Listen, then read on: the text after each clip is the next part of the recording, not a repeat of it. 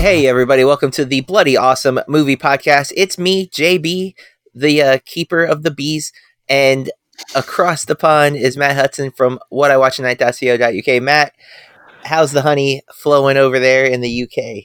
Man, I'd love to say I'm buzzing for tonight's episode, but I'm always buzzing for a BAMP episode. Don't get me wrong, JB. It's one of the highlights of the week.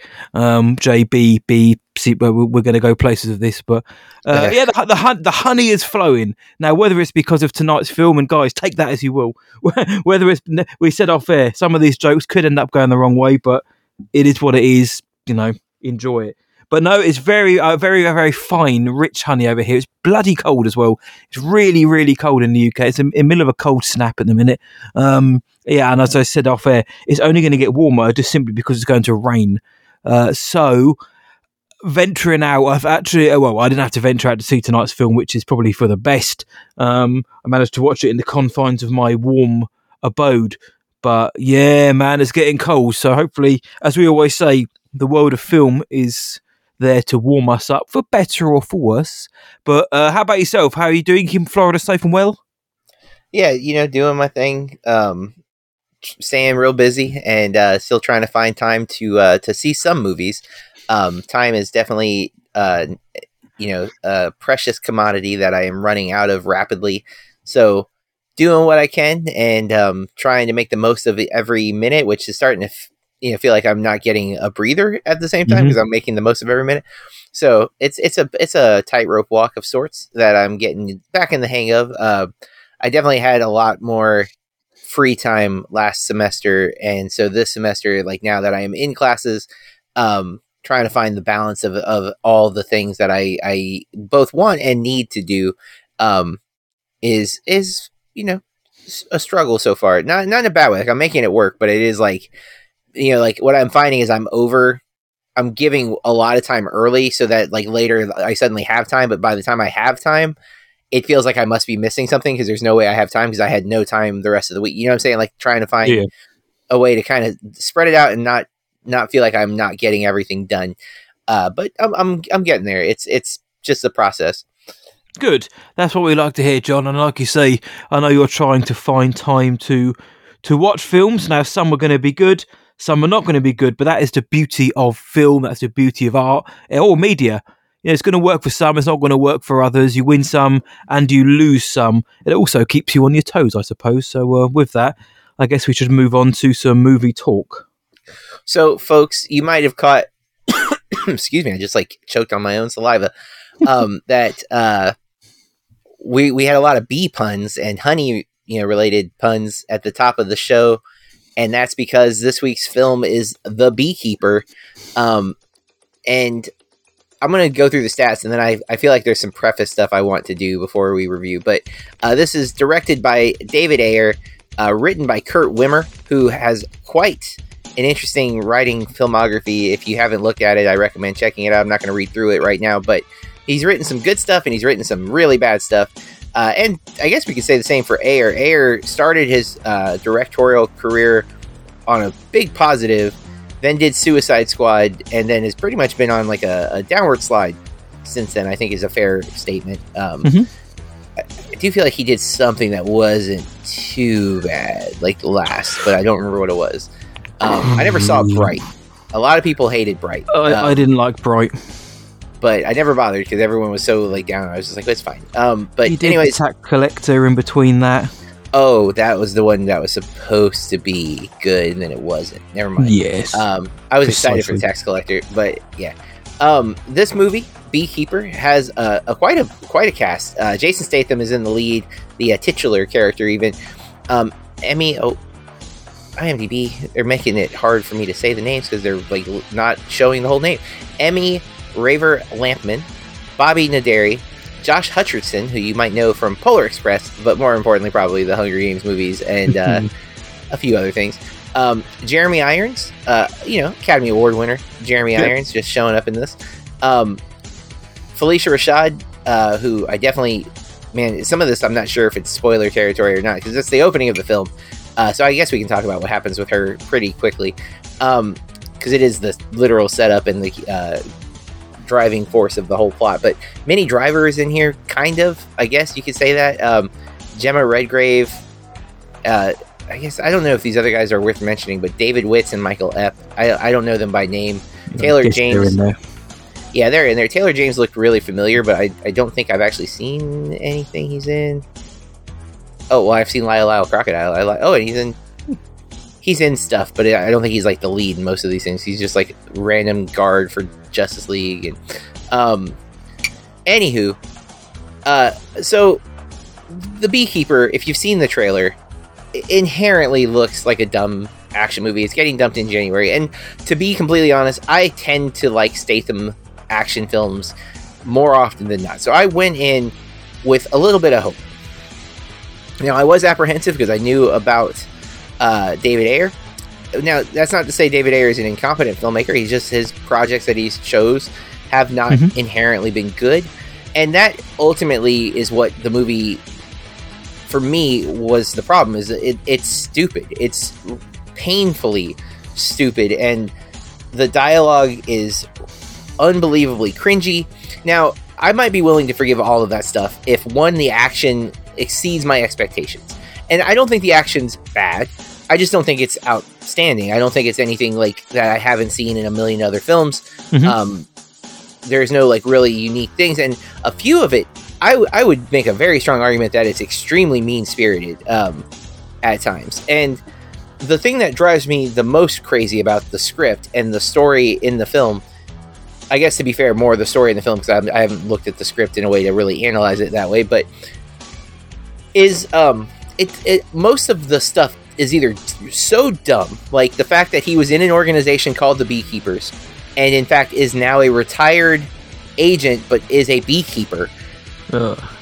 Now, I made a joke before we saw this to you and to Big Tuna about, like, do you think David Ayer was really proud of himself for making that? Now, he didn't write it, so Wimmer, instead, I guess, was really proud of himself for doing that. Like, hey, what if he was a beekeeper and now is a beekeeper? How cute is that? And I'm just like, haha, maybe it's funny, maybe it's explained. It's not. More, though, is so much of the FBI characters who are played by Emmy and Bobby. I like them, and I hate their characters so much. Like, I think they're doing stuff that could be fun in a different movie, but it's so dumb.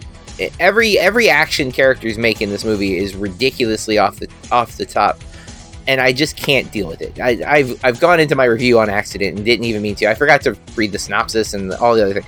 I'm sorry, folks. We saw this earlier than we are recording, and I've had a lot of things to say about it for over a week. So it's just like flying out here. And yes, that was an intentional play. The synopsis: one man's brutal campaign for vengeance takes on national stakes after he is revealed to be a former operative of a powerful and clandestine organization known as the Beekeepers. I have a lot of questions about that organization, by the way, but this is what's upsetting me. Why I jumped into my review so quickly is because I knew what I was about to read is going to bother me. I am all for people liking action movies of all kinds, and I do not think every movie needs to be some brilliant masterpiece or some treatise on how we should live or whatnot. But I still think we need a higher bar for entertainment at times, and that's what's killing me, is that this has a 70% Rotten Tomatoes critic score, and I just can't fathom how.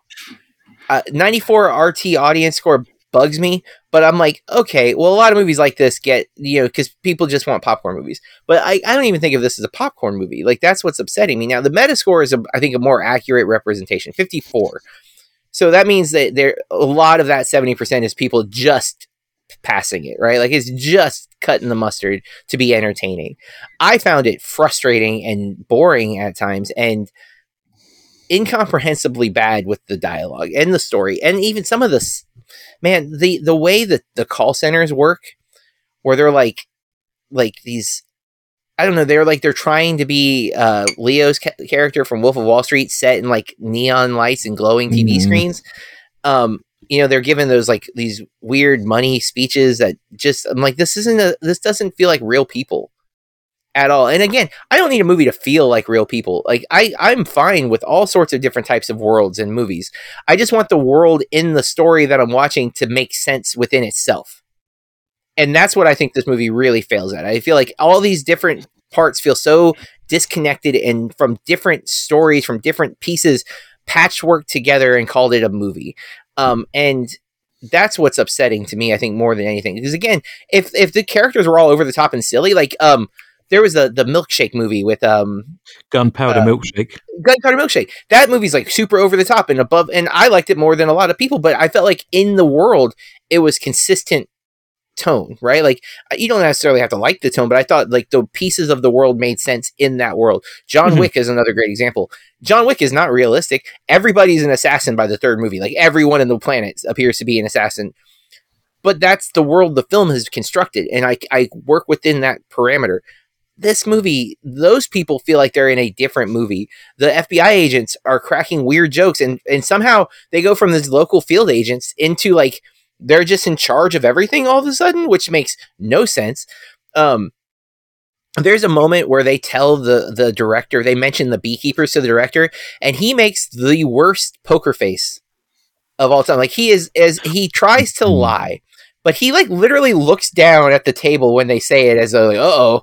And then like, no, I've never heard of that. I'm like, oh my God, you're like the director of the FBI and you can't lie like to you're too like about something that is not even a lie. I mean, he's like legally obligated to not acknowledge that the company exists. It's full of stuff like this. It drives me crazy. I still didn't read the whole scores. 54 Metascore, 6.8 IMDb user score, 2.9 Letterboxd. I'm so sorry, folks. We're usually not this haphazard, but I've heard way too many positive things about this movie, and it's baffling me because I want to understand why people like this, and I don't fully understand. I generally like Statham films. There are more positive comments from me about Statham action films than there are negative. I was a big fan of Guy Ritchie's movie last year, which I keep forgetting what it's called, but something with Fortune, Operation Fortune. Yeah. I liked that. I thought it was good. I liked the first Meg. I was really disappointed with the Meg 2. Again, a lot of that too, because the story in that movie made no sense. Like, there's a line. This is when I knew I was out of the film. 2 parts. Matt, do you want to say anything about David Ayer or action movies before I go continuing on my rant about this movie? Action movies, I'll say for later on. In terms of David Ayer, I'm kind of with you. I mean, I don't think he's particularly. I would never class him anywhere near being a top tier Hollywood director just by looking at his output. I don't mind Fury. I think it's a good film, and Suicide Squad. I think I enjoyed more than most, but Bright was awful. Tax Collector was not good, and then of course I'll save my thoughts on this. But I know David Ayer as a person just seems to annoy me with the desperately trying to get the suicide cut. Nobody. I mean, there are a few people out there who want the David Ayer cut of the Suicide Squad. Fine, but when he comes out, obviously it's in the wake of release of Snyder Cut. David Ayer's thought, well, hold on, maybe I can do the same to much smaller fanfare. But coming out the other day and saying, some people have seen my version of the Suicide Squad and have actually said it's the best comic book film they've ever seen.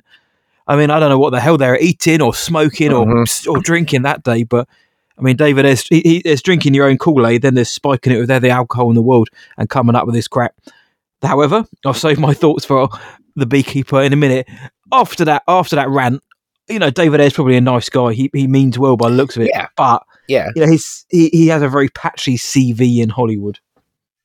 Yeah, and I think he was attached to maybe Too Fast, Too Furious. I think he did like the screenplay or something. Like he has some connection to that franchise early, before like getting his directorial debut. But so here's the thing.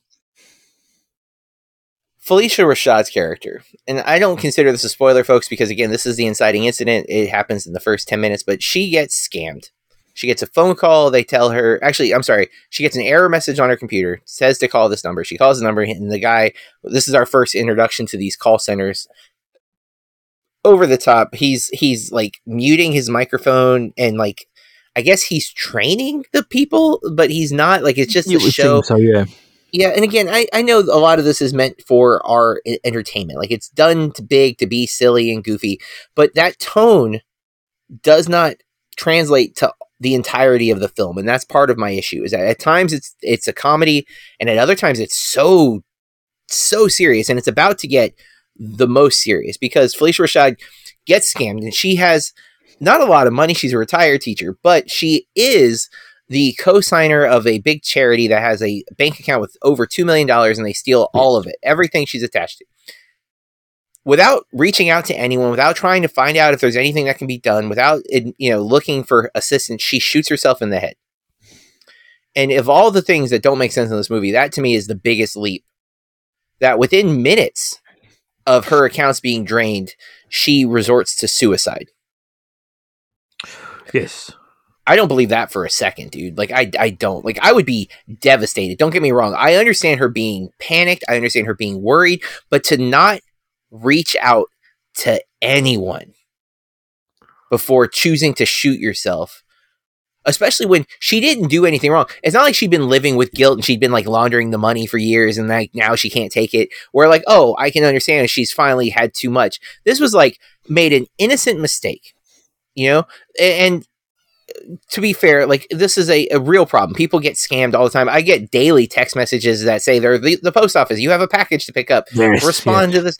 And most of us know to ignore that. But long before even the ubiquitousness of technology, there were email scams like, send us money and we'll send you this, blah, blah, blah. Like, we know those things happen and people still fall for them, for sure. But I don't think most people who fall for them immediately kill themselves. Like, I don't think that's what the default setting is. And nothing about her character implies that she would have done that. No, I think you're missing the point though, John. What you haven't factored into this, the realism of this plot, is she just happened to have a beekeeper on site who happens to be a beekeeper. Make of that what you will, Thank God that was the case, JB, or this could have gone south very quickly, eh? Man, yeah. Jesus now, Christ. To be fair, she doesn't know that he is a that type. She knows he keeps bees. She does not know he was a secret agent beekeeper. Now, so that happens. He meets the daughter. The daughter's an FBI agent. What a coincidence. She happens to show up, not knowing her mom was dead. Somehow, the thing that also drives me crazy about this to show how dumb everything is, she shows up that day by coincidence and catches him, quote unquote, red-handed. The implication is she hasn't been there forever because she doesn't even know he's living there. And what are the odds that she would show up the same day her mom killed herself by coincidence? Like, and not, you might be thinking, well, maybe she got alerted that the bank accounts are drained. Nope. She finds out when she's there. Like, none of that. There are so many things you could have done to explain why she showed up that the movie literally chooses none of them. And that right there, that opening sequence is enough for me to be like, this is dumb. I don't care how cool the action is. It's got to be fun. And the thing is, it's so not.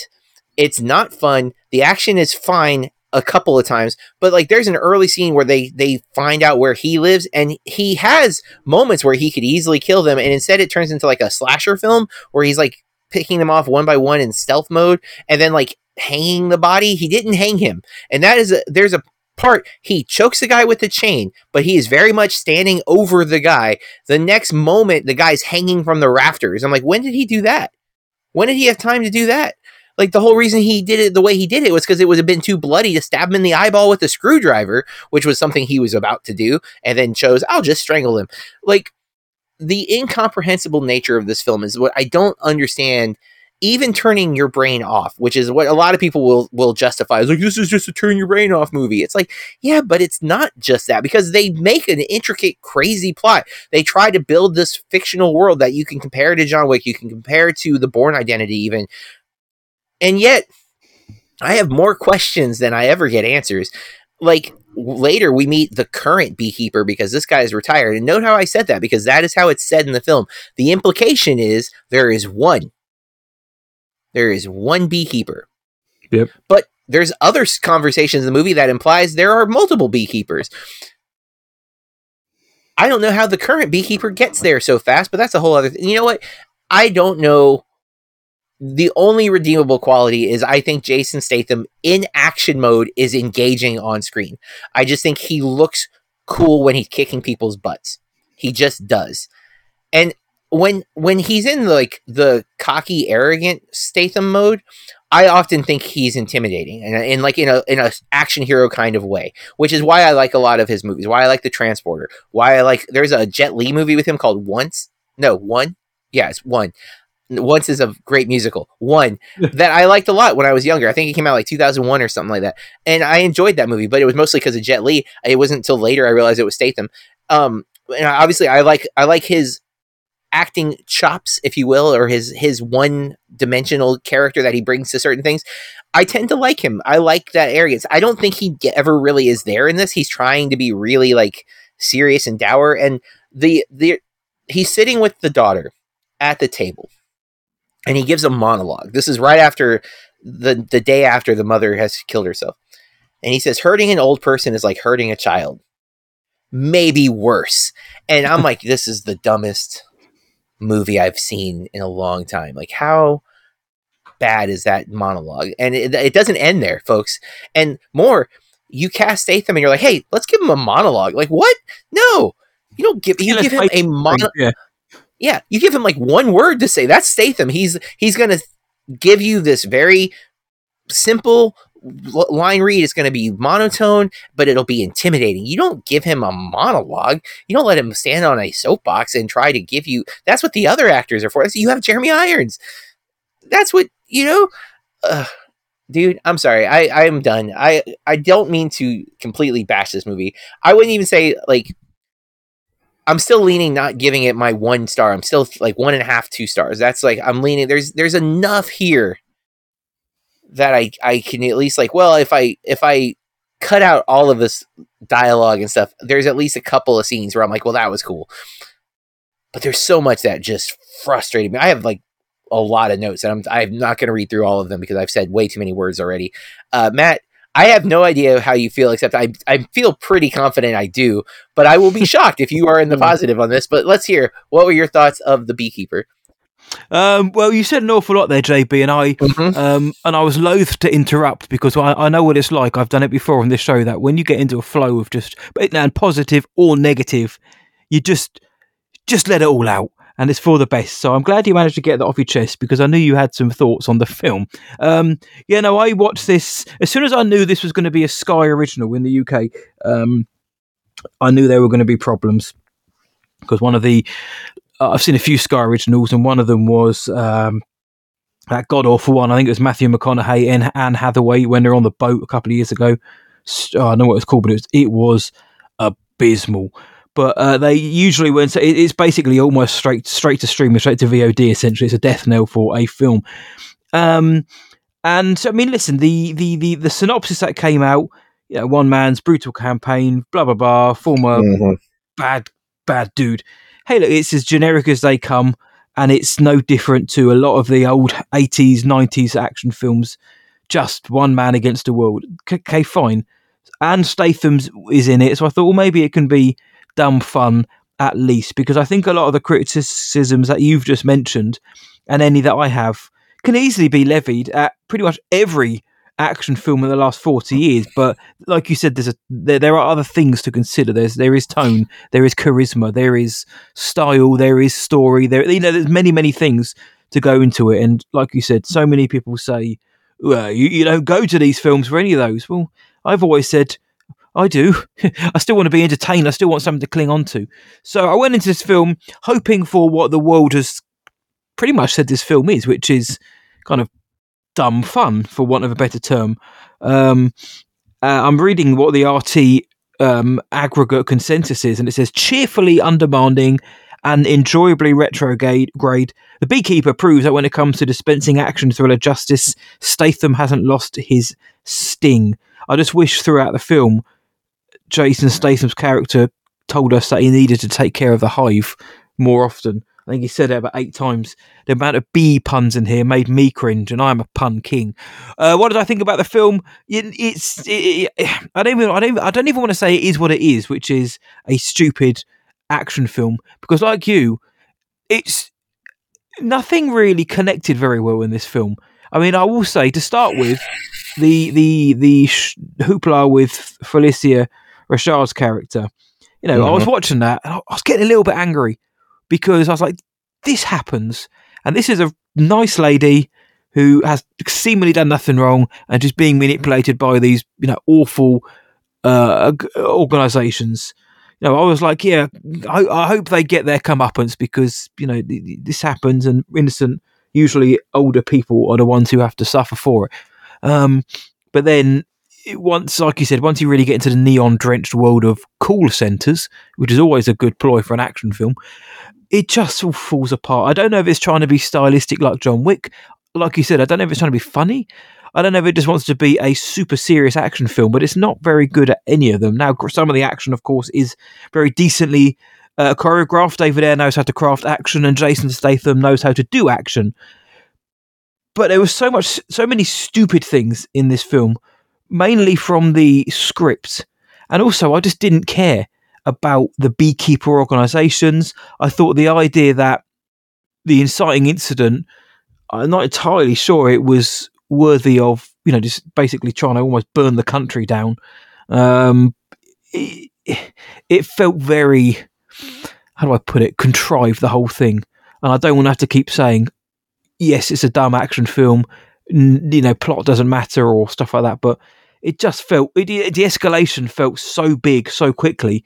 It was just stupid. The whole beekeeper idea as well, like the beekeeper who became the beekeeper.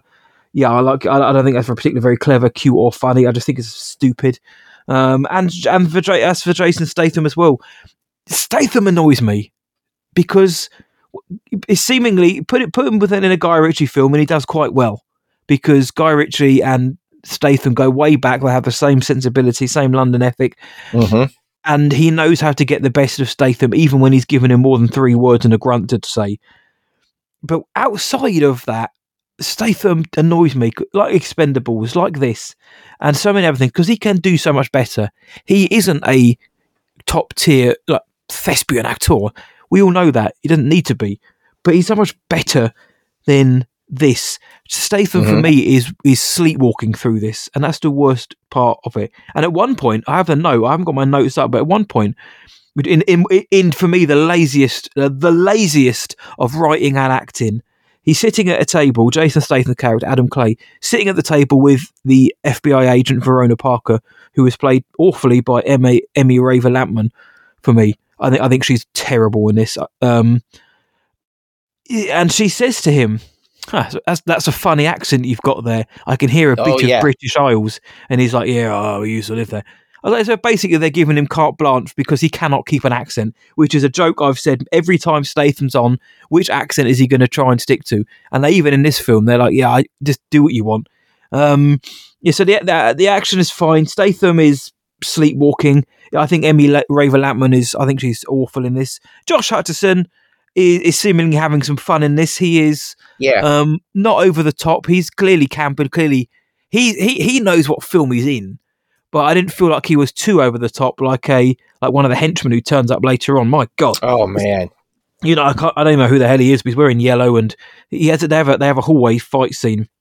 He has a hallway fight scene with Statham. Makes no sense. Also, with the hype of like the buildup of the Beekeeper versus him, it's just like they barely set it up, and then that fight, it's like, well, this guy is the best of the people, but why is he the best of the people? Taylor James, by the way, is the guy who's playing that guy. I'm 90% sure.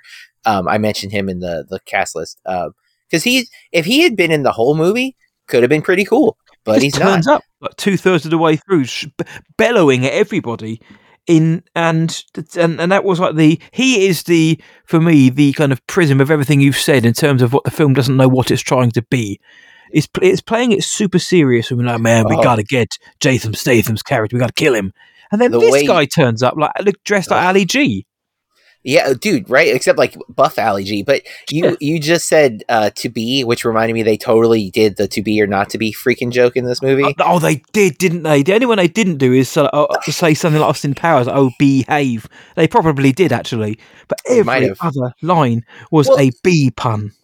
Not to beleaguer the point, but you brought up Emmy, which I don't know if Emmy's bad or if the writing is bad around her character, because that character, her mother killed herself. She's quote unquote upset for like 5 seconds, but later when she returns after Statham has now killed a bunch of guys in the barn that he's living in, and I think the barn is burnt down or it blew up or whatever, and she looks at the barn and goes, lost my virginity in that barn. And I'm like, your mom killed herself like right there, like in the adjacent house yesterday, and you're just casually throwing out the virginity joke, like, oh, how sad, the barn's gone, I lost my virginity. Yeah. Like, what the hell? Like, and it's The, not like she says it in a somber tone of like no, loss. exactly. And that's her character throughout the film. It's like one time she's really angry. I don't even understand why she's so angry at Adam Clay. Like, that whole thing doesn't make any sense to me. Or Aaron Clay, whatever that. Why is his name Aaron Clay? Adam. So he's ABC, like he's Aaron Beekeeper Clay. Like, Oh, the level you're probably of right, actually. stupidity that this movie has is too much, man. It's too damn high, to quote Samuel L. Jackson meme, right? Like, I can't accept this because we don't have to. That's my big issue, folks, is we deserve better than this. Ayer can do better. We've seen him do better. Well, I guess. There are so many screenwriters who don't get their work made. And again, I'm all for a dumb action movie. If you want to keep this super simple, I can sketch you an outline that would make this way better. And I'm just saying, like, keep things easy. Like, she doesn't have to kill herself. She gets her stuff stolen. He goes, I will go get it. He goes there. He burns it down. He doesn't know. He actively tries not to kill anybody at the very first place. Right. Later, he has no qualms. But the first time, it seems like his intent is not to kill them. He lets them run. He shows that he means it. He blows up the building. Okay, cool. So now they retaliate.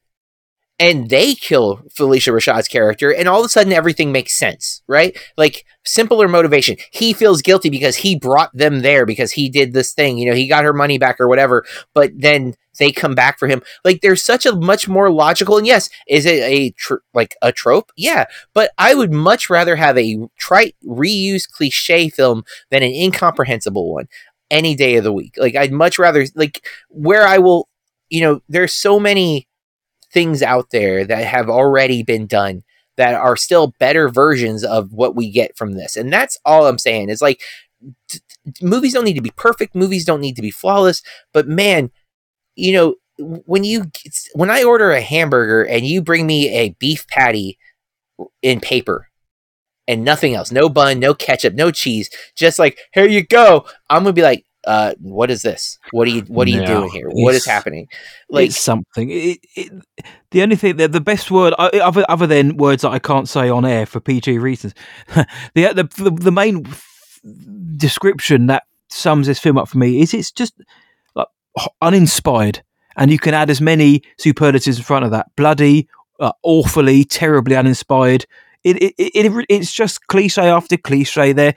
Ayer and the other guy who wrote Expend 4-Balls, they tried to kind of tie in this political messages and even conspiracy theory stuff, but none of it works. None of it resonates, because the whole thing is so uninspired and so bland and so flat and such a parody of so many better films out there. Yeah. It's lazy, and that is the problem.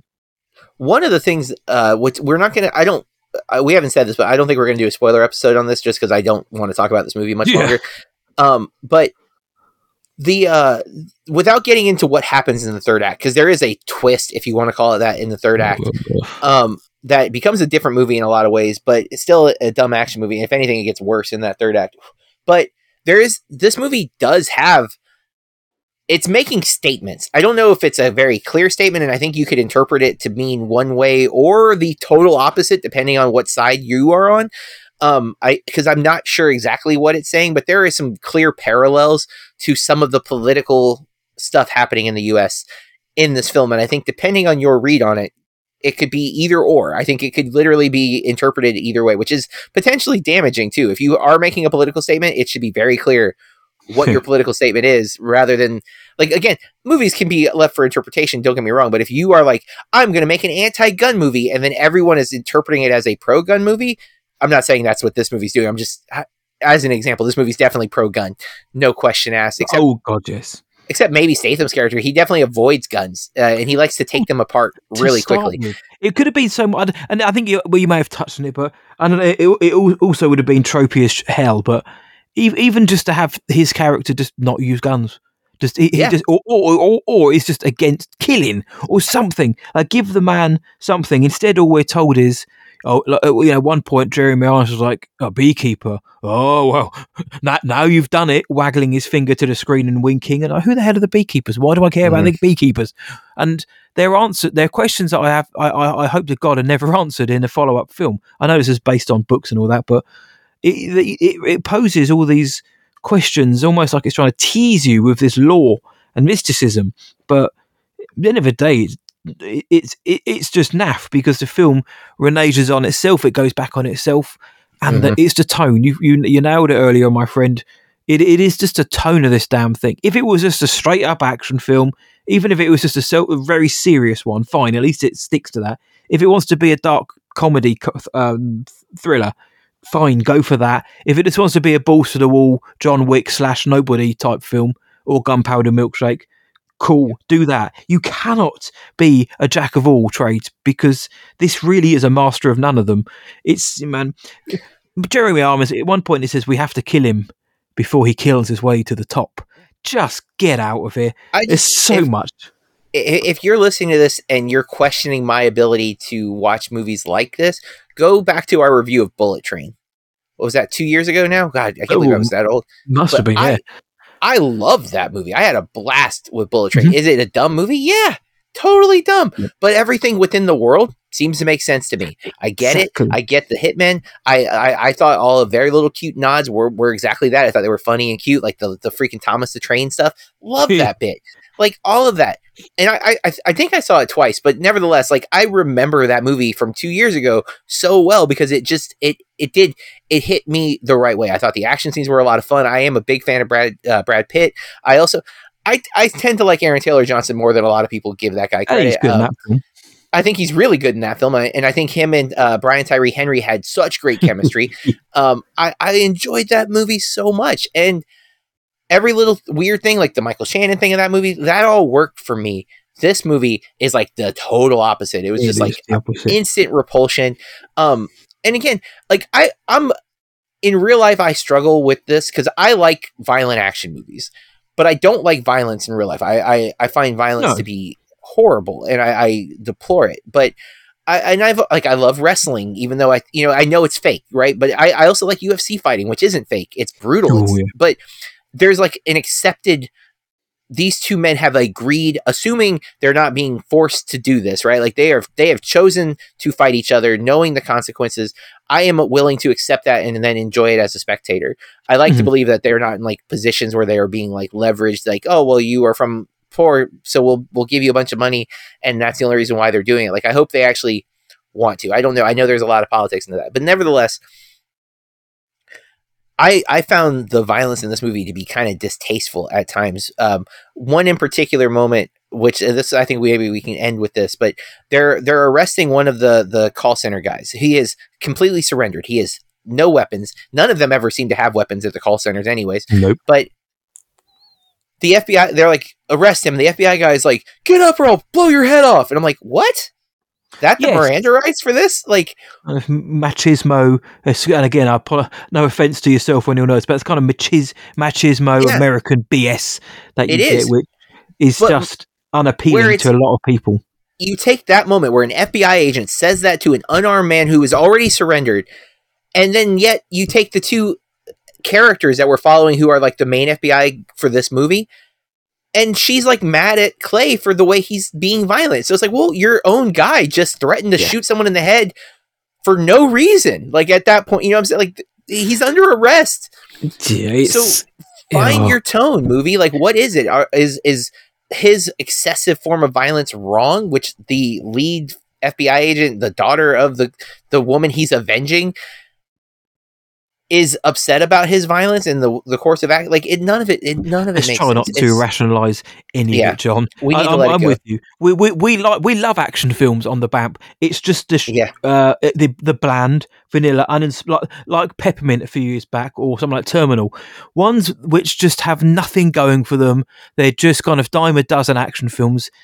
And you could get those on VHS 30 years ago, fine, but maybe they weren't released as big streaming films or big cinematic films. I haven't looked at the box office, but what I heard on the film cast earlier was that this movie's made enough money where it's probably going to get Beekeeper 2, unless Statham just doesn't Uh, want to do it. But let's I'm have just a like, look. no, no, do not make a Well, second one. And that again, folks, that's what bugs me. um, we is that like there's a place for B movies, not movies about bees, but ah, the well done, second John. tier films. And I grew up loving like the Van Damme movies, and um I mean I the Kickboxer movie has like I think 5 sequels that have different actors. I can't remember the guy's name because now he's awful. He got canceled before canceling was a thing. He was on Step by Step, the sitcom. I can't think of his name, but he does like Kickboxer 2, 3, 4, and 5 or whatever. And I love those as a kid. I used to watch like all of the bad B martial art movies, like American Ninja and stuff like I if it had martial arts in it, You were I in. was gonna watch it, right? Like, yeah. So I knew who Billy Blanks was before Billy Blanks had Tybo because he was in a bunch of B martial art movies on HBO, and I watched them all. And so like there's definitely a place for this to work. I hate dumb, and that's what to me this movie is. And And these are so marketed as big films as well, John. Those films you mhm, mentioned were not that's a good point. released alongside the big films. This has a $34 million budget. It's currently brought in about 43 million bucks, so it's exceeded its budget. Hasn't quite broken even yet, but then that isn't including whatever it might be making via things like Sky Cinema and other streaming sites. I know Amazon have picked it up, and they have advertised the hell out of this film. I will say that they've really pushed this film in certainly in advertising in the UK. I've seen it quite a lot. But yeah, when it's marketed as a big film, I know it's January. We're in that time of the year already. Yeah, But when it's marketed as a big film and there's a big push behind it, and it's got a pretty decent cast, it's hard not to be disappointed. It's bland, yeah, it's laziness at its height. And David Ayer, I mean, I don't know how many more chances he's going to have. He can keep banging the drum for this release the air cut. That might be all he's got going for him. I hope it never sees the light of day, because Suicide Cut, it's not Suicide Squad's an Oscar-winning film. It made $800 million. Doesn't need a new cut. I don't know how many more chances he's going to get, because his last few films have been nothing but bad. So we'll well, see. but like Tax Collector, I think was a straight to VOD if I remember correctly. Yes, still So wasn't like very good, but yes, point yeah, taken. no, it wasn't, but neither is this, and this one freaking making money. Anyways, that's our review. We could probably talk 20 Yes, more minutes, but it'd all be more of the same, just like the movie, just a bunch of recycled nonsense and exposition about bees for some reason. hides under Um, a truck at one point. Let's not forget they that. never explain why it's bees. Oh god, they try to. Okay, so let's move on. I didn't like this movie, Matt. Also, I think I would say this is bloody awful. Do you agree? This is bloody awful. And let's move on to our next segment, Concessions of a Cinephile. This is it's not really new anymore, but this is our segment where we discuss something as if we were standing in line at the concession stand, waiting to get our buttery popcorn that Matt can't have, or our sweets, Twizzlers and such. Twizzlers, Matt, you a fan? Pro, con? Do you prefer Red I Vines or don't mind a Twizzlers? Twizzler. I don't mind them. I'm a big fan of Twizzlers. That's not my go-to candy, but that is a favorite candy. I I like don't sweet like Red stuff. Vines. I am a Twizzler Okay, guy over Red Vines. Original okay. Twizzlers too. I dig it. All right. So we kind of went back and forth with what to have as our topic, but we ended up with I've quoted there's a song I can't Oh think yeah, of the Paula I can't think of Paula that Cole. the artist. But there it is. I was right with Paula. Where have all the cowboys gone? But Matt basically posing modern day action heroes. You mentioned obviously Jason Statham, Vin Diesel, The Rock. And for a minute, John Cena was falling into this trap when he first started doing movies. He did like 12 Rounds and The Marine, and he then found comedy. Like I give Trainwreck all the credit for finding Cena as a comedic force, and then we've Totally seen him agree. just started doing some cameos. Like he showed up in the Sisters movie with Tina Fey and Amy Poehler in a small part, but it was very funny. Barbie. And then suddenly he gets the lead role for Cockblockers or whatever that was actually called. Was it Blockers. Cockblockers? It was just Blockers. That's right. They Yes. obviously they couldn't say, but implied. And then like we've seen him doing more and more comedy since then, and that's definitely his wheelhouse. Obviously, he shows up in the Fast franchise, and again, I think it's where he's maybe the dullest because. Except he is, I think, a highlight of X. I think he is one of the only good parts. But there's just not the level. Like when you go back 40 years and we look at the 80s, and you have your big three, right? You have Stallone, you have Schwarzenegger, and you have Willis. Those are the big three. I think if you wanted to do Mount Rushmore, you could maybe there'd be a fight between Van Damme and Seagal for that fourth spot. I think at the time. Um, Yes. you could maybe like Murphy leaned heavily in comedy and not as much action, but obviously you have the Beverly Hills Cop franchise that's super huge, and he's in 48 Hours, which was great, but he's not quite the action hero in the same way these other guys are. I don't know if I'm missing anybody. Those are the five that come to mind from the 80s. I guess Um, Chuck Norris Chuck also was like B Norris. Yeah, I level. mean Sly, Chuck, Bruce Willis, Lundgren. You can stick Harrison Yeah. Ford in, Arnie, John Claude Van Damme, Clint Eastwood, Mel Gibson, Oh, I guess, to a goal. oh yeah, Uh, definitely. Well, shame on me. I love Lethal Weapon. Yeah, he's let's not forget Linda Hamilton, Sigourney Weaver. They got to be mhm, putting those in there. definitely. Oh yeah, but they're butting up against the trend, right? There's a bunch of other 80s action movies that have like B level. Like you get Piper in a few movies. Hogan tries to Yeah. do a couple of Oh things. wow. I already mentioned Billy Blanks. That is, they're in there, but they're doing a lot of like the straight to VHS or you know, B movies have faded out. Like at Yes. that time, but they exist on VHS, straight to home movies. Even to me, like Lundgren, they tried a few times, right? They gave him The Punisher and He-Man, and both of those They really movies. tried. I mean, hardcore, like giving him lead, like major IP, and they both fell flat real hard. Uh, The Punisher I liked as a kid, although I have not seen it as an adult. I can't imagine it holds up at Yeah. all. And He-Man, okay, one, I it was so weird, but I did like it as a kid. But I don't know if that was just me. Like I also liked the Super Mario Brothers movie as a kid because I was just like, hey, God damn you to hell. When Dolph Lundgren holds up the sword and shouts, "I have the power." yeah. God almighty. I thought And time was going to stop. Frank Langella is Skeletor, right? Like Yes. it's insane. And Courtney Cox, it's like the debut Yes, outside of yes, the yes. music video. So like there's some stuff there. It's terrible, but it's like, yeah. And it does do the like He-Man in our world like plot device, which happens in a lot of stuff.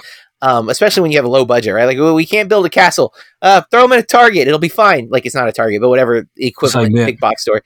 Um, and then I guess you could even make an argument for Bruce Campbell with like, I mean, he Yes. starts horror, but then by the time you get to Army of Darkness, Yeah, yeah. Ash is a action hero at that point, right? Yeah, Like, and you got to throw in Kurt Russell as well. definitely. Well, what am I Oh, thinking? yeah. Snake Plissken, of course. Yeah, Kurt's man. doing some Escape action from stuff. New York and stuff like that. Big Trouble, Little China. So point being, we had all of these great action stars. I of all of them, Bruce Willis was my favorite because he is the best actor out of all of them. I think like he may not be he's not the biggest. That's Mhm. Schwarzenegger or Stallone. But Willis is funny, like naturally funny. Even when he's like in Die Hard, he's still funny. Right now, Arnold can drop a one-liner and it can work. But you give Arnold too many lines of dialogue and it gets real choppy real Falls apart fast. very quick. Um, and Stallone same. Like Stallone is I mean, marble mouth at the best. Like he's like, and you're like, He oh, found his niche with the Rocky films. He fell, he obviously, did. with Rocky directing it and starring it. He fell on his feet very early on. So he had the opportunity then to go and star in, well, obviously then did Rambo, but star in any other film he wanted because he'd essentially he pretty much made his bed and was laying in it. Whereas, Schwarzenegger, some of the other ones, and Bruce Willis came from TV that had to kind of fight their way up. Obviously, Harrison Ford. I love Harrison. Started Yeah. as a carpenter, got the gig in American Graffiti, and then went on to play Han Solo and Indy and everyone else. And he has I think, a much more diverse career where I didn't think of him as an action star because he does dramas and he does Comedies, he rom-coms. quickly finds himself into the old man action too, right? Where he's like playing the distinguished president or like this, he's not as physical, I think, as some of the Synonymous, other yeah. ones. But and then if I don't know if you're looking, because the other thing we were going to talk about were just dumb action movies that we like. Keanu shows up, right, with Point Break and then Speed, and he has that run. Cage shows up in like he's in Face Off and he's in Con Air. Oh man, And yeah, The Rock.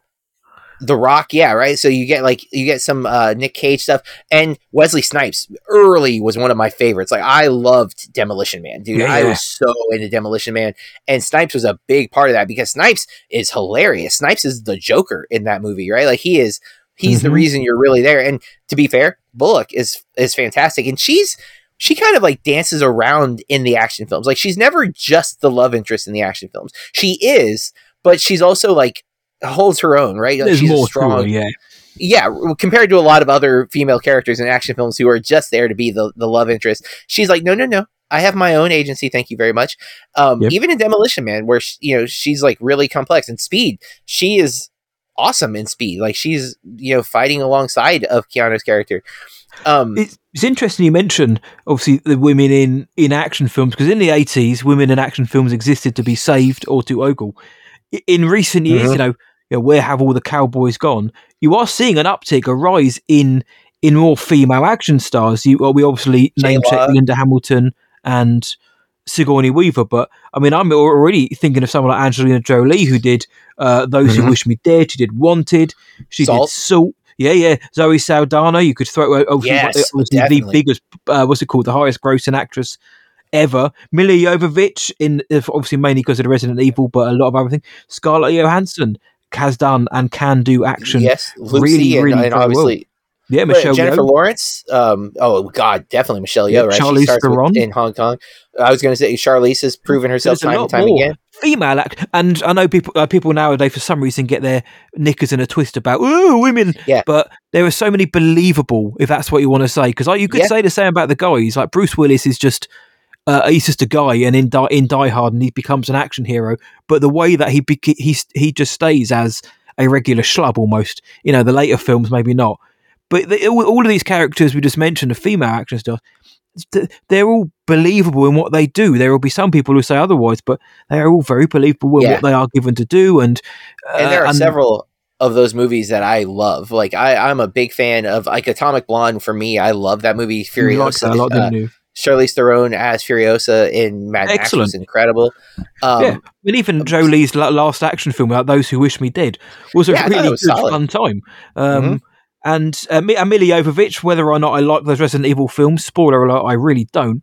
But she's a kick-ass action hero. I like her in those, yeah. Yeah, exactly. I believe her action, for sure. Like, I'm all in. 100%. Like, yeah. I would be afraid of like anger, especially we left off. I think one of her best is Fifth Element, though, right? Like her and Bruce Willis together. She's amazing in that film. That's the thing. Great. She's such a breakout in that film that you kind of expect that career for her. And she's made a solid career. She's made a ton of movies, but a lot of them are not well respected or a lot of them are with a husband, Paul W.S. Anderson. Yeah, so there's that. It's funny, and it's funny because when I think of The Fifth Element, I think of Mila Jovovich's character just because of her look. She stands out so much. Yeah, and also the way she speaks, right? It's super funny, like multipass, multipass, and you're just like, oh, that's freaking brilliant. I love that. That's a movie I adore. I'm sure again, folks, if you are one of those people like that movie's dumb, I can like a dumb movie, and that's just it. And that's kind of our point is we feel, Matt brought it up, but I agree. Like the action movie in general, the star's style has changed, right? Because obviously we haven't mentioned arguably the biggest action star working today is Tom Cruise. Yeah. I mean, when you look at action franchises, we mentioned Keanu. Keanu's still working. Obviously, Stallone's still pumping them out. You got Schwarzenegger's pulled back quite a bit. Tom Cruise's action films make money though, and are good. Mm-hmm. They are, and they play on his persona, and they are still significantly different in terms of action. Like he's often floundering, right? Like the old '80s action stars, those guys were usually in control. Yes. The majority of the time. And Cruise has never been that type of action star. He's always the underdog, overcoming the obstacles despite the odds. They all take their licks, like the old action, the classic action stars, like we've mentioned, your Mount Rushmore of the 80s and 90s. Those guys took the licks. They took a pounding, they'd get punched, they get kicked, they get shot. They'd see action, and that's what I loved about those action stars is you always knew that they were going to win in the end, but you saw them take a real beating, which gave them that, if I can even, not relatability, but it grounds it just that bit more. Even if the film's dumb as anything, seeing these guys aren't superheroes who aren't immune to anything, really, that's what sells it, and that's what I feel the problem is, John, with The modern action heroes, some of them, were like you just mentioned, is Yeah, and you don't get that. They're Vin Diesel, The Rock, and I'm sure there's some others. You know, these stipulations you hear about. Well, I can't lose my on-screen fights. I can't be punched on the screen. You know, I've always got a lot of tough guy. That isn't what made the action heroes of old tough. It was because they had charisma, they were cool, they had sex appeal, yes, but also they took the beatings. You know, Vin Diesel in the Fast, Dom Toretto, man, I don't think that guy escapes anything and everything, and it's just stupid. The audience, I know those films too well, but me as an audience member needs to kind of want to believe that the hero can lose whilst also knowing that they're going to win, if you know what I mean. And I don't feel that anymore. yeah, I agree. And you know, like a lot of times we hear people talk about rom coms not getting made for theatrical release, Mhm. and we have the action genre has been over flooded with superhero movies, right? Like that seems to be satisfying the urge for many, and why I want to love a movie like Beekeeper, because I want lower budget or mid budget action films to get made and get a theatrical release. I just want them to be held to a little higher standard. Um, because again, if you look at a lot of those 80 movies, if you were like, oh, this is an intelligent plot, it's like, well, no, but it's a comprehensive plot. It makes sense. Like the things inside the movie work, even if they're really simple, or even if it's just like, you know, a very superficial, like, well, this guy's in the military and he wants to kill this guy because of this thing. Fine. I'm not saying they need to be like brilliant or have some kind of super message to comment on things, but they at least need to make sense within the world. They shouldn't feel so dumb. They shouldn't feel like, because I think you could, if you go back to Demolition Man, there's some definitely cheesy dialogues, but the world feels like internal logic works. Like I still don't know what the three shells were for, but everything else about the movie, Mm. like I totally see this world and understand why it is what it is. I don't feel that with the Beekeeper. I don't understand what like even calling it the Beekeeper just feels like you're trying to make merchandise, which is like, are you? Like, who's the merchandise for? Yeah, it's trying to create a law that just isn't there. And again, I know it's adapted from books and that, but you can't just assume people know that or are going to look that up. Yeah, but ultimately, I think the point of this conversation is like, we want people to, we want to bring back the action movie in the old school sense, not necessarily superheroes, not necessarily all CG, right? Like, I love a good martial arts fight. Like, that's one of the things that there's a couple of moments in The Beekeeper where if they were filmed in a different country who didn't edit to hell, would probably have been really good. And they're still not terrible because the hand-to-hand stuff is exciting and it's exhilarating, and I enjoy it when it's done well, especially. And there are martial arts, like we have a lot of actors out there who can do that stuff, and I just don't think they're getting a lot of opportunity to do it outside of, you know, superheroes things. And I'd love to see more of that, and I'd like to have more of those, like, you know, I want movie stars in general. I feel like there's a lot of times within the movie world, you hear people say like Tom Cruise is the last the last movie star, or Will Smith is the last movie star, or was, and that worries me because I love movies and I want movie stars to still exist, and I want movie stars to bring people to the theater. Like, that's what they mean usually when they say that. Like, Chris Evans isn't the selling point anymore. It's Captain America is the selling point. Yes. That the IP is bringing people to the seats, not the people in the performance. And that seems like a mixed idea, because if studios only think we come because of the property, then we won't get original ideas anymore. And if you think about it, a lot of those great 80s action films were original IP. They became IP. Die Hard became a franchise. We have 5 Die Hard movies. Yeah. To be fair, we have 5 Die Hard movies over 30 years. Yeah, We don't have sure. 5 Die Hard movies in 4 years or whatever, you know, like, and, you know, Terminator, obviously, big franchise. Same thing, though. Big franchise, 6 movies, I think, and that's over 30 years. That's like, it's a not long time. Same with Alien. They released the first 3 within probably 15 years, sorry. But then after that, it was one in 97. Then you had Prometheus 2010, Covenant 2016, 17, whatever that was. Yeah, and so they are still spaced out. And I think, and you know, a lot of the films on the list you mentioned, I love those films, and they are over the top. They have OTT characters in as well, mainly Nicolas Cage. But you know, they know what they are and they play into it. They're not as muddled as The Beekeeper. And nowadays, I think the big action stars are the big action films come from, mainly from the comic book films. And like you say, you're not there for the characters. Even Chris Hemsworth, who I'd say is a Yeah, bona fide action star. You see what and he I does in heard things like Extraction. yeah, and I You're heard still. Instruction 2 is good, even though I didn't It, see it. But it, I mean, it was okay, but it also knew what it was. So it wasn't trying to be anything that it wasn't. It's just kind of it's a what's it called, Tyler, whatever the guy's name is. Him and his team have to go and extract someone. They're going to kill people. They've got big guns. It's got that war vibe. There's that great kind of 15-minute one shot. Well, very cleverly performed one shot, shall we say? Um, which is what the film was kind of sold upon. But it works. But again, it's a film that knows what it is and plays to its strengths, and it's a throwback to the action films of old, where it doesn't matter if it's meant to be funny, tongue in cheek, or serious. It sticks to it. It sticks to its game. And Chris Hemsworth, I think, is an action star, because in those films he gets, he takes his licks.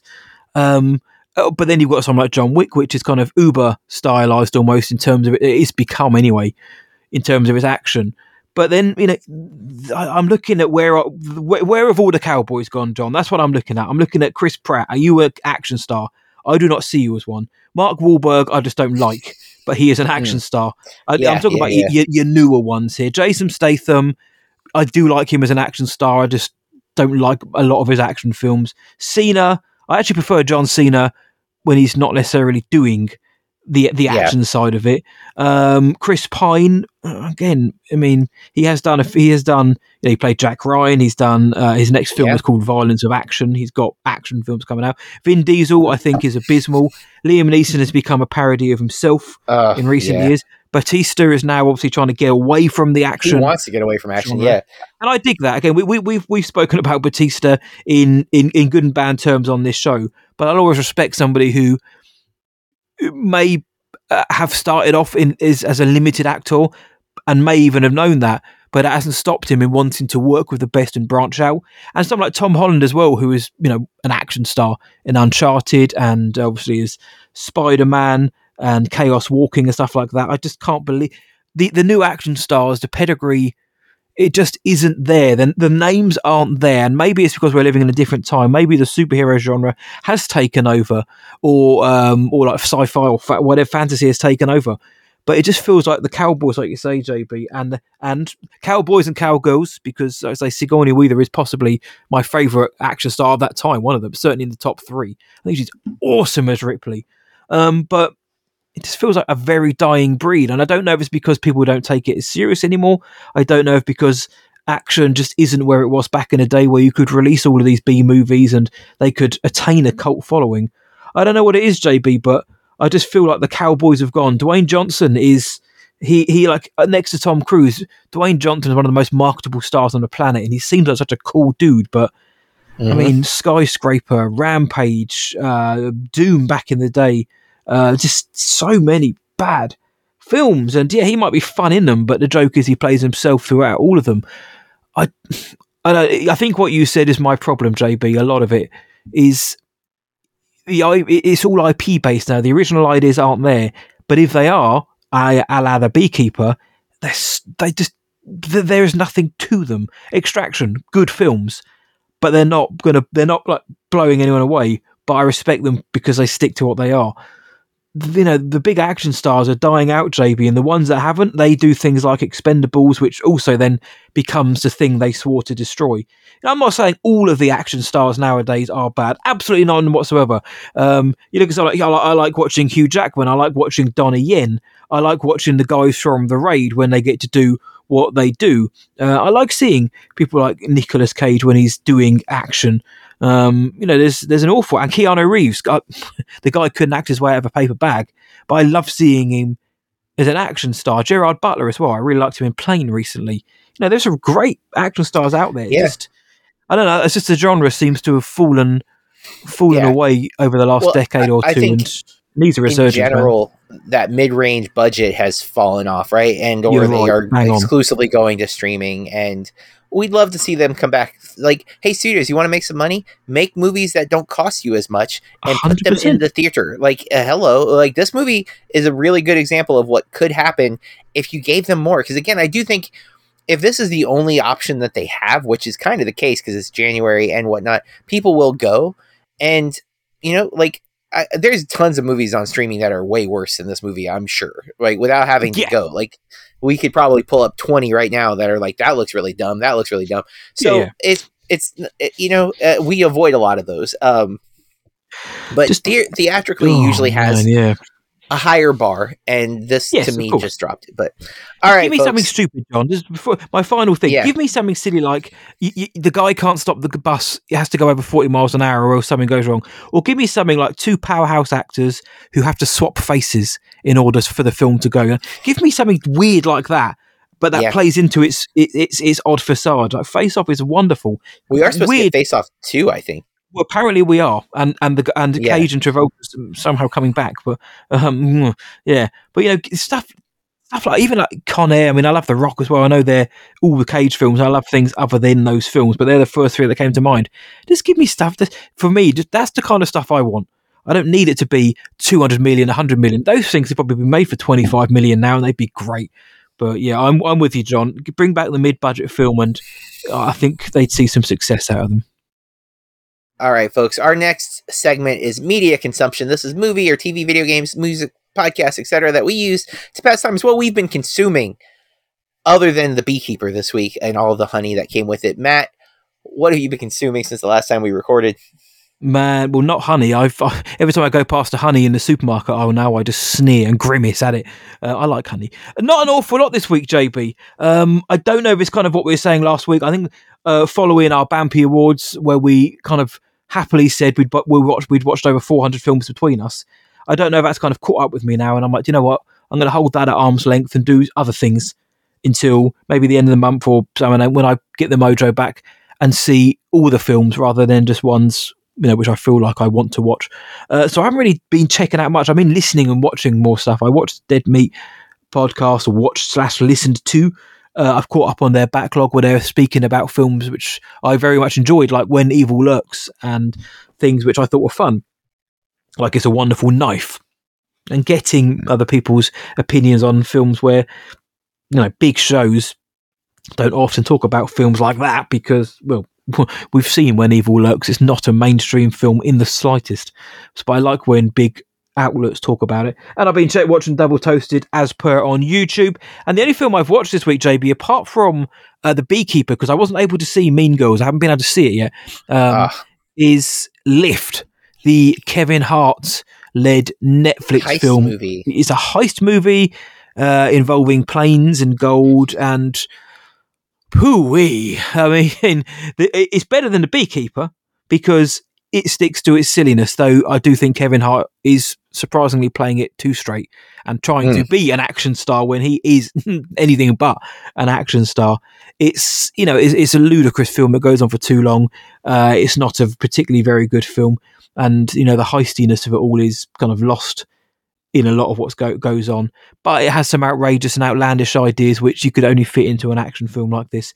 Netflix streaming film. If you want to see a near 2-hour action film with Kevin Hart as the lead, then go and watch Lift on Netflix. If you ask me, I'd say probably other things you could watch. There are definitely things you could watch that are more entertaining than Lift. So this week for me, John, Beekeeper and Lift has not been a good week for me, film-wise or action film-wise. But I've enjoyed doing other things outside of that. But what about you, my friend? I know you've been busy catching up with work and things. What have you been checking out? Yeah. Well, I did go to the theater a few times, actually. I saw The Book of Clarence. Oh, Lakeith Stanfield. It is, and it's a biblical comedy. I definitely am positive on the film. However, the way it ends, I don't know for sure what the message the film is trying to convey, and thus I don't know if it's doing a good job or a bad job at conveying it, because if you've seen the trailer for it, it almost looks like satire, but then I don't know if it is at the end of it. Like, there's definitely satirical moments, but Right. I get really kind of like, what? And yet Lakeith is just undeniably incredible. Like, every He's time great. Lakeith is in something, I'm just like, this guy, give him more parts, please. He just has such natural charisma. I love him. And RJ Cyler, who I've been a fan of for a long time because he's in like Me and Earl and the Dying Girl, and he was in the Power Rangers reboot that then got stopped or whatever, and then he was in Yeah. with Lakeith, Harder They Fall, same director as Harder They Fall. He's, I think, doing some of his best acting in this movie. He's got an accent like that he's doing. It just thought it was really good. I think it's good. I wish maybe I need to talk to someone to see what they thought it was about. I haven't heard the filmmaker talk about it, so maybe he could like clarify what the point of the film is. But at the end, I was like, I don't know what this was, and that's weird. I caught ISS, which was a film that was at Tribeca last year. We didn't get to see, but is getting a theatrical release this Friday, in fact. Yeah. And I already wrote my review. It's up at burkreviews.com, but really good movie, incredible cast. Nice. Yeah, just definitely worth checking out. Good thriller, a good January thriller for sure. My wife and I went and saw Mean Girls the musical. Ooh. Freaking love this movie, dude. I'm a fan of the original, but Janice, if you remember that character, that's the friend to Lindsay Lohan's character in the other movie.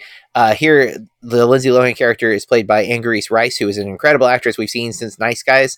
Yeah. She just, whenever she's given the opportunity to like lead, she's great. But the actress playing Janice is the voice actress of Moana, whose name I just do not know of. Aoi Carvalho, I believe, or something along Which those I lines. would have butchered so badly had I think tried. I did. But she's a really good actress. She's there's a Netflix rom-com she was in like a year or two ago that was really good also. But she is the star. Her and the guy that plays Damien, the gay friend, they are so incredible in this movie. I love them so much. But the whole cast is incredible. The songs are actually mostly really good. And I feel like they trimmed the fat a little bit, and there's a lot of little Easter egg references to the original Mean Girls, but this one is a really fun musical. It leans I feel like musicals are leaning real heavy into the dream ballet, or like the songs are taking place in like another world where a character is in their head or whatever. Like Color Purple did that too, where a lot of the musical numbers like go into a character's head, and so like the everything becomes like a music video, clearly artificial. It's not characters who just happen to know songs. It's like the song exists in this other realm. And I think it's a cop-out to a degree with musicals doing that. There's traditionally in a musical, there's one number called the Dream Ballet, which does take place in this other world. In La La Land, it's the floating dance number over the planetarium. And you could do this for almost every musical. West Side Story, I think the Dream Ballet is when they first meet each other because they kind of go into their own world. But never like it's fine. It's just like studios. If the musical is good, people will like it. Greatest Showman is a good example of it, right? Yeah. Like people love that movie despite it being a musical. In fact, I think they like it because it's a musical. Almost the 100%. counter. The music was loved in that film. Right. So like if you make it work, it works. And if it doesn't work for some, it's just not gonna. One, embrace that these are musicals, because this should be called Mean Girls the Musical, and the fact that it's not is a travesty, because it's really, really good. Okay. My question for you then is, I love Mean Girls. I love the 2004 Mean Girls. Yep. So I look at this and think, it's been 20 years, and that's come from somebody, I haven't seen it, admittedly, not somebody who's dunking on the not at all.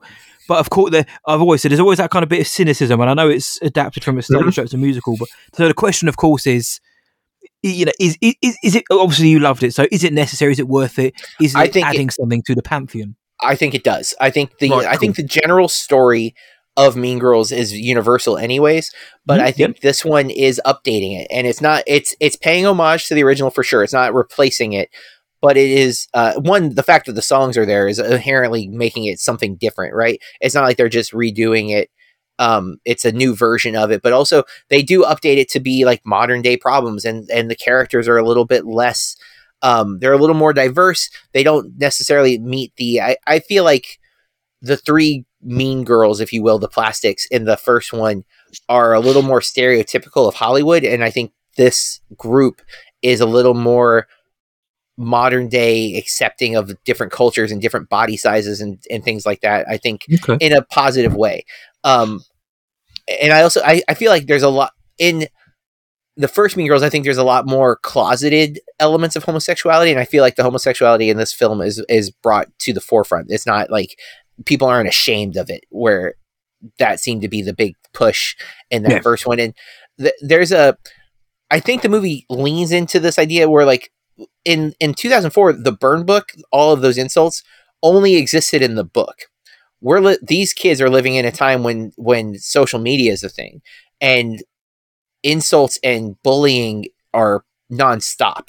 And the movie kind of juxtaposes the burn book to like TikTok and comments and stuff like that, which I think is interesting. I don't think it does enough with that, but I think it's there.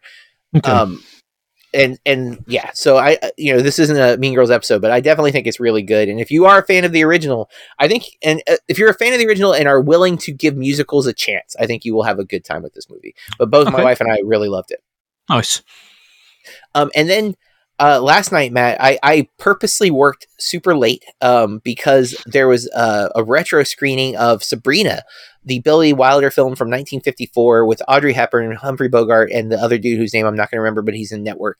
I've never seen it, and I was like, oh, cool, it's on the big screen. I'm gonna go, and I do not regret it. I will say at times it was a little slow, and my attention span right now is all over the place. So like I was like checking my phone a little more frequently than I normally would at a theater. But by the end of the film, I was like, yeah, this is why you can't deny Bogart or Hepburn. They're just so great. And I've never seen either version of Sabrina, but I do know there is a Harrison Ford version from the early 90s that we kind of mentioned his diverse role. Yeah. I've heard that one's real bad, but then other people seem to love that one too. So I don't know, but I'm definitely a big fan of Billy Wilder in general, and I enjoyed Sabrina quite a bit. I'm glad I went to see it. Nice little selection this week, JB. Yep, not as many as in the past. I'm probably not going to watch a movie a day this year, but I'm hoping to still like see most big releases, and even I'm hoping to see some of the smaller releases. Like this weekend, there's not really a big release. We'll talk about it in a moment. But that's what I've been consuming, and I've been playing Baldur's Gate 3. I'm never gonna. That game's incredible. I just love it. Game of the year as well, apparently. So yeah, it's so good. So before we go, we have to check in with each other, especially because we're both, I think, super busy. We got to make sure we're doing everything we can to stay bloody awesome. So, Matt, I need to know, what have you been doing to stay bloody awesome? Well, this week, JB, to stay bloody awesome, small things. I've been pad shopping. I've put not pad thai or anything like that, but in anticipation of I'll be moving to a new place soon, in the next few months, very soon. And with that, of course, is the trepidation and excitement of making sure you've got everything you need to move in with, including things like, do I have enough bins? Do I have enough toilet brushes? It's things like that. So I've just been doing that. I've been checking. I find it quite exciting. I don't know what it is. It's the idea of crafting something somewhere new, your own little abode somewhere. The dad pad. I think it's always very exciting, and kind of what kind of mishmash podge places are going to look like, because I've got a load of stuff already. But yeah, pretty much just shopping, my friend. Starting the new year off with a new plan, and just been shopping for chairs, for beds, for bins, for tea towels, cutlery, all that kind of stuff. Are bins trash cans? Yeah, trash cans, of course. Okay. I'm so sorry, JB. Yes, no, it's fine. For our American listeners, because we have storage bins. That's why I was like, wait, are you buying like storage bins, or are you buying like trash cans? Trash garbage cans. And cutlery, stuff I already have, but I kind of want new things as well. So, but that's pretty much it. And getting excited about a fun future ahead, JB. But one that nice, unfortunately, costs money. But what about yourself? I imagine you're speaking of costing money. Yours is a little bit more exciting than mine. Well, I didn't think I was going to get press credentials because I haven't been to I have not traveled to a film festival since 2019. We've covered several virtually, but I've been writing for Disappointment Media all of 2023, and Big Tuna had me apply for South by Southwest to cover Disappointment Media, and then anything that doesn't get used there will come over to Burke Reviews. And we got our acceptance letters yesterday, so I had to buy my plane ticket. We found a really good Airbnb, we hope. It's one of those things where it's like, until you get there, you don't know how good it is, but it looks incredible. And it ended up being a lot cheaper to go for, we're going from March 7th through March 13th. And, I went in 2018 to South by Southwest. I was there for a little longer when I went that year, but had a blast. And I've wanted to go back. There's some restaurants there that I really loved. I can't wait to, P. Terry's. It's one of my favorite burger places. It's so good. It's a chain, but it's like Austin, Texas's In-N-Out Burger kind of thing, Yeah. and I really really like them a lot. Um, and there's good tacos, and just barbecue is incredible. Austin, Texas is a cool place. The So I've Alamo heard. Draft House is part of the festival, so like I love going to the Nice. Alamo Draft House, and it's a big festival. It's one of the, like, I would say it's in the top 5 festivals in the world I at would, this yeah. point.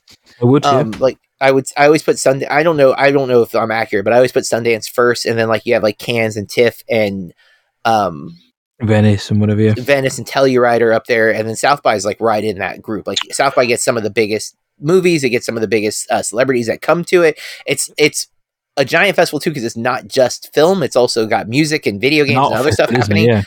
Yeah. And it pretty much shuts down downtown. Like it's just closed off. There's something going on. There's comedy like events. Like it's a big deal, and it's exciting to get to be going back. It's when I went last time, I went solo. I did happen to have a friend that was already living close, and by literal coincidence, one of my oldest friends was staying at the same hotel that I was at. Nice.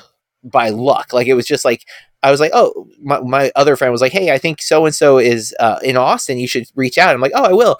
And I'm like, hey, man, I hear you're in Austin. I'm in Austin. He's like, oh, really? I'm at this hotel. I'm like, dude, I'm at that hotel. Are you for real? And Power of four. yeah, he wasn't there for the festival. He was just in Austin. It was like a weird coincidence. That's what makes it even weirder. It was just he was there for like a work related thing, and I happened to be there for the festival. So again, the point was I got to see him, but he was like doing other things where I'm like going to the festival. This time I have Sean and then 2 other of our Central Florida critics there. So like I will know people at the festival. So it'll be yeah, it's going to be fun. I'm very excited for it, and I'll be talking about whatever we watch there on the podcast to some degree. That will be the week I probably catch up on having missed a bunch of movies, because I will be like watching 20 to 30 movies in the 6 days that I'm there, probably. So or as many as I can fit in, probably at least 4 a day, if not more. Because South by does start like at like 11 usually and goes until after midnight, so there's a lot of opportunity to see a lot of movies. But that's how I'm staying bloody awesome, is getting my trip organized and planned and buying. I haven't bought plane tickets since before the pandemic, so it was crazy to buy plane tickets. So you yeah, guys buy plane tickets? Man, I wish I could do that. I've got to chuck in the London Film Festival, one of the biggest in the world. I'm not gonna let the Brits stay out of this one. That's the one I've go to, though. After last year's one, I'm not so sure. But awfully organised. But yeah, no, something like South by, I'd love to go to South by. Obviously, Overlook, stuff like that. You guys in the States have the luxury of many film festivals of varying sizes. There are some out there I'd love to go and see, mainly horror, but also something like South by, because of what you've just said. It is a festival, it's a celebration. It's not called the South by Southwest Film Festival, it's just SXSW. That's what I love about it, is it opens up the barriers to be whatever it wants to be, whereas something like London Film Festival is very restrictive because it's got the word film in the title. It cannot then, without betraying pretty much what it's always been, you can't do anything else other than just show film, which is of course what we're here for a film festival. But if you're traveling part way across the country and you're experiencing everything that Austin, Texas has to offer, it's pretty cool to be able to also know that it's not just film there. If you've got some downtime, you can go and see other stuff or experience other things. Very cool, very jealous, and very much looking forward to hearing about your antics and tuners, of course, as well. Exactly. We will definitely be talking about it. Nice. So folks, Matt and I have not finalized which movie we're going to cover next week, but we're either covering ISS, which I've seen already, and surprised to find that my theater actually got it, because an email I got last week made it sound like it was only going to be in limited release, and like just in the big city area. And then my theater got it. So I'm like, okay, well, I'm glad I got a link for it, but it's here now. Or Founders Day, a new horror film. I don't know what either are showing for you, Matt, if you have access to either one of these. I believe they are both coming out. I certainly know Founders Day is coming out, but definitely one of those films next week for sure. So we'll be watching and talking about both of them. I will probably see both of them. I've already seen one of them. I'm planning on seeing Founders Day probably this weekend. So we'll be talking about those movies. In the meantime, we want to hear your thoughts on The Beekeeper. Please be nice. I'm sorry if I upset you. On social media, Instagram, Bloody Awesome Movie Pod. Matt, where are we on Twitter? We are at Bloody Awesome Movie Pod. And you can just search us on Facebook or TikTok, Bloody Awesome Movie Podcast, Bloody Awesome Movie Pod on TikTok. We're technically on Threads too, but we're not really using Threads just yet. But we're there. If that's how you want to communicate, we'll get the notification. We are a tomato meter approved podcast, or tomato meter, however you want to say tomato. And we'll be maybe bringing that percentage back down 1 point maybe, and it'll be a funny number. Individually, you can follow me at burkreviews.com and at burkreviews on all those social media platforms. Excuse me, Matt, where can they find you?